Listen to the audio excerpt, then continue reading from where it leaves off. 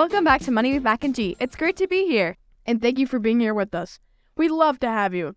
Don't forget to check us out on YouTube or on our website, www.educounting.com. We've recently been talking about the phrase knowledge is power, such a great short quote that is often attributed to Francis Bacon from his Meditation Sacrae in 1597. But Thomas Jefferson wrote the phrase in several letters he wrote when he was alive.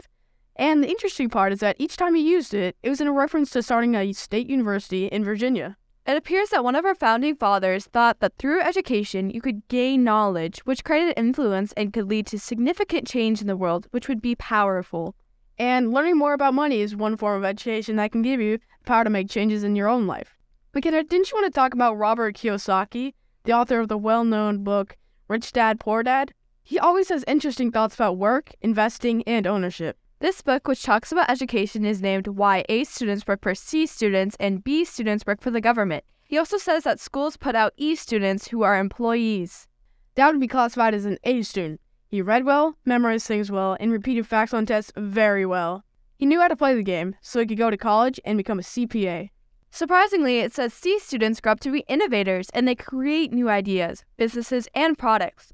So, A students are supposed to be creative visionaries, dreamers, and entrepreneurs. That's because the schools don't teach that. So, Kiyosaki pushed his parents to drop the idea of being obsessed about grades and push being creative with concepts, ideas, and finding a child's true inner genius. I wouldn't stop working at school just yet, but there are some interesting ideas here. Steve Jobs could be called a C student. He became wildly successful and hired the A students who were lawyers, accountants, and school smart, while B students went into government jobs. That doesn't sound like a very nice thing to say. So what's the deal with education in letter grades? Before we get into it, I want to point out that libraries are full of information and potential knowledge.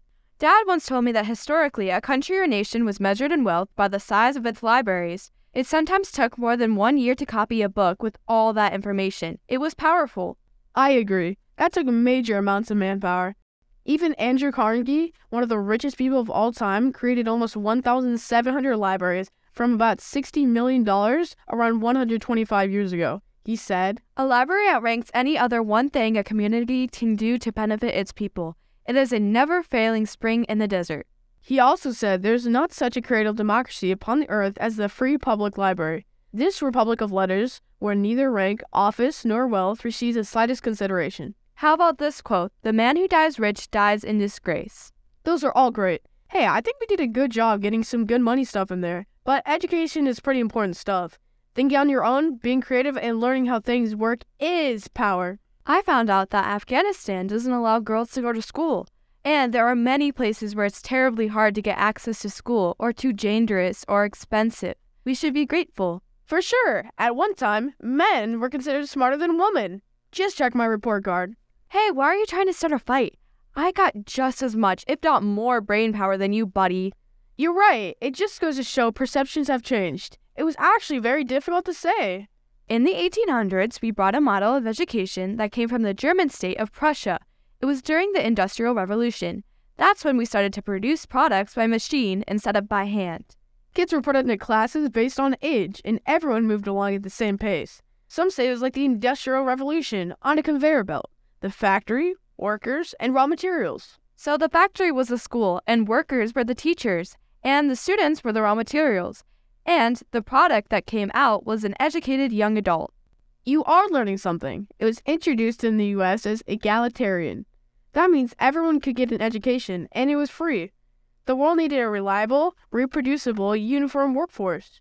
I guess you shouldn't have someone working molten steel who didn't understand what they were doing. Oops, I spilled some on my toe. That would be bad. Very bad. And no more toe. I guess in 1870, public education was common, but there were no standards, so it wasn't consistent. Some good, some bad. So in 1892, 10 of those really smart guys, led by the president of Harvard, came up with the idea that everyone needed 12 years of school, which included the 3 R's: reading, writing, and arithmetic. Funny. They were crazy forward-thinking. Many believe now that it didn't offer enough opportunity to think, create, or build on new ideas, which is needed all the time. It's been around for about 120 years. This was before our highway interstate system, TVs, vaccines, and any knowledge of DNA. But the world was your oyster if you could finish. But Maybe now our thinking needs to be an upgrade. Got that right.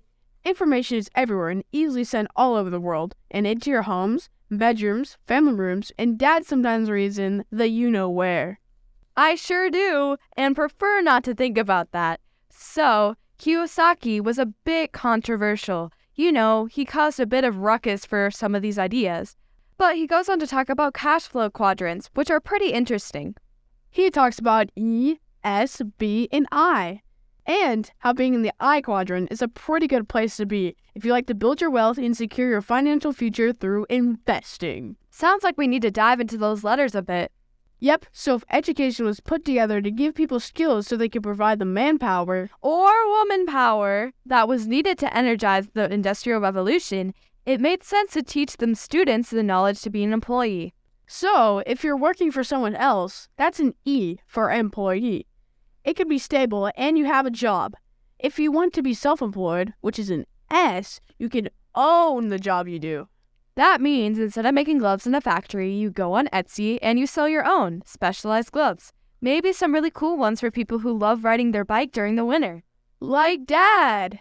But if you want to be a business owner, which is a B, you own the system of making the gloves and hire other people to make bigger quantities that you sell to a lot more people. Then, if you want to put your money to work, you could be an I, which is an investor. You own part of the company by providing capital, which is money, and you get some benefits when it succeeds. That's pretty powerful. Schools are changing for sure. Access to any teacher anywhere for subjects on anything is so incredibly exciting. Even having Kiyosaki's information gives you insights. You're right about that. We may need to change our thinking, but owning a business can be risky. However, it has big rewards. Being an investor is much better when you have your money work for you, for sure. But being an employee can be risky. If you can't do work, you don't always get paid. If you invest well, your money can do a lot for you, no matter if you are awake, playing video games, or sleeping. That's the overtime I can really be on board with. So, it's time to be extra thankful, as this is easily the greatest time in history if you seek knowledge. You can choose from anything and get it anywhere you want. Knowledge is power and can lead you to money. Even if schools teach you to be employees, what do you want to be? An E, B, S, or I? I wonder what Jefferson would have said about that. I'm not sure, but maybe it would have changed the way he looked at the University of Virginia. That sounds about right. I think it's time to say goodbye. Thanks for being here, and until next time.